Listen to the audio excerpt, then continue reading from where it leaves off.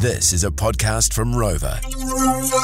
Greetings everybody, how are we doing today? Coming up for you in just a moment, Julia Jones, Head of Analytics at NZX on International Women's Day. We'll also catch up with Amy Castleton from NZX as well, dairy analyst and economist, re the global dairy trade event overnight where prices were down 0.7%. Then we're going to put the spotlight on passion fruit on the second part of the program with Debbie Baxter, who is president of the New Zealand Passion Fruit Growers Association. So all that to come between now and 12:30. But first up today was an event yesterday with Julia Jones, our next guest on the program, and we were giving a media training course to some regional leaders from Dairy Women's Network. About 50 or 60 of them had convened on Hamilton for a couple of days, some great speakers there.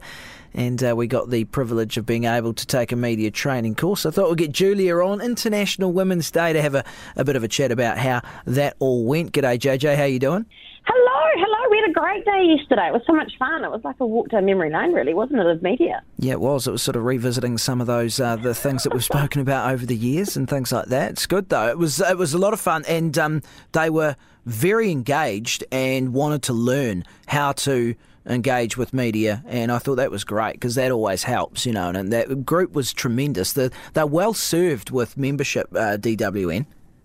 Yeah, and look, the leadership from Jules Benton is fantastic. Jules is a good friend of the media and very encouraging and wants to build everyone's skill and capability. So it was a great group, super keen, and I'd love nothing more than to hear every one of them at some point or read something that they've done in media or hear them on the radio or TV, really representing the sector. So it was cool. It was very inspiring. I also got to have a bit of a hoon on the UBCO. Dude, how good was that? Oh, it was good. I mean, it was scary for the UBCO guy trying to make the call that I nearly ran over. And I screamed as I was kind of like, but man, what a great bit of kit that was. That was so much fun. That was a blast. For people who don't know what we're talking about with the UBCO, that's an electric farm bike. We have spoken to the representatives on the program before, but it's an electric bike and there's farming applications, I suppose, right, Julia? Because a lot of people use them around town. Yeah. I mean, look, they go. I mean, I can't remember the stats on it actually, but they do. You can have them anywhere, but they also do really good off road. They're great through mud, so they're great for the farm, great for lifestyle blocks, great for But when it was just fun. Yeah, it was just fun to try something different, do something a bit. I'm uncoordinated as anything, so.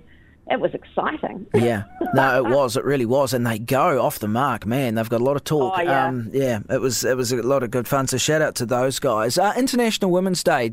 I often wonder when there's days, assigned to various causes and organisations, what it actually means. Does it hold meaning for you? Oh, it does every day for me. I mean, I want to be really... I always have a disclaimer with this because I think there's lots of people who have had different experiences and different types of struggle that I haven't had. So when I talk, this is from my perspective. But for me, it's actually reminded me to appreciate the good in being a woman, the opportunities that I've had. I'm not being ignorant around the potential struggles I've had either or pretending they didn't happen. But, I mean... To be fair, I don't think I've had gender struggles. I'm quite an interesting personality. So my personality at times has created some struggle, but I just think it's about celebration of achievement. Man, the fun, the joy I've had, the connections, the collective ability to make a difference, the learning, the growth, all these things are actually things I think sometimes we focus so much on the struggle. It worries me that we make the younger generation of women believe that they will just have to fight.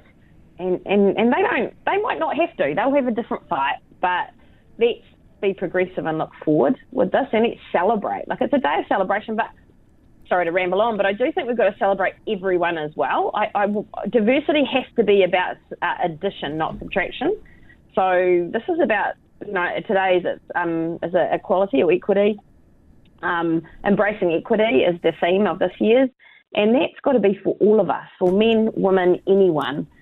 We have to make sure that there is equity as humans, as communities. It's about addition and not subtraction. I think that's a key distinction. Yeah, and I think we need to empower and encourage. I mean, look, I've got this cool group of people. Big shout out to my gals. But this morning we were on Messenger talking about something, and there was a sexist comment or something made, and they were so awesome. They're like, hey, this is a great opportunity to help that person and teach them and help them learn. And I think what we do is we go straight to punishment. So we immediately assume someone is a bad person. Sometimes people don't have awareness. And yes, we can say that they should have awareness in this day and age. And I think with equity, we've also got to understand that it takes time, and we need to give people time to actually understand difference. For some, they might not have been exposed to much difference, and it's scary for them. Others have been permanently exposed to difference. And I think we've got to just be a little bit more accepting. I'm not saying that we have to accept abuse and horrible things. We have to stomp that out. But if we're going to really embrace equity, that is actually about embracing people, understanding it as well, and giving people space. And we might just have to accept that some people aren't ever going to accept it. Yeah, there's going to be people on the margins no matter what you're talking about, right?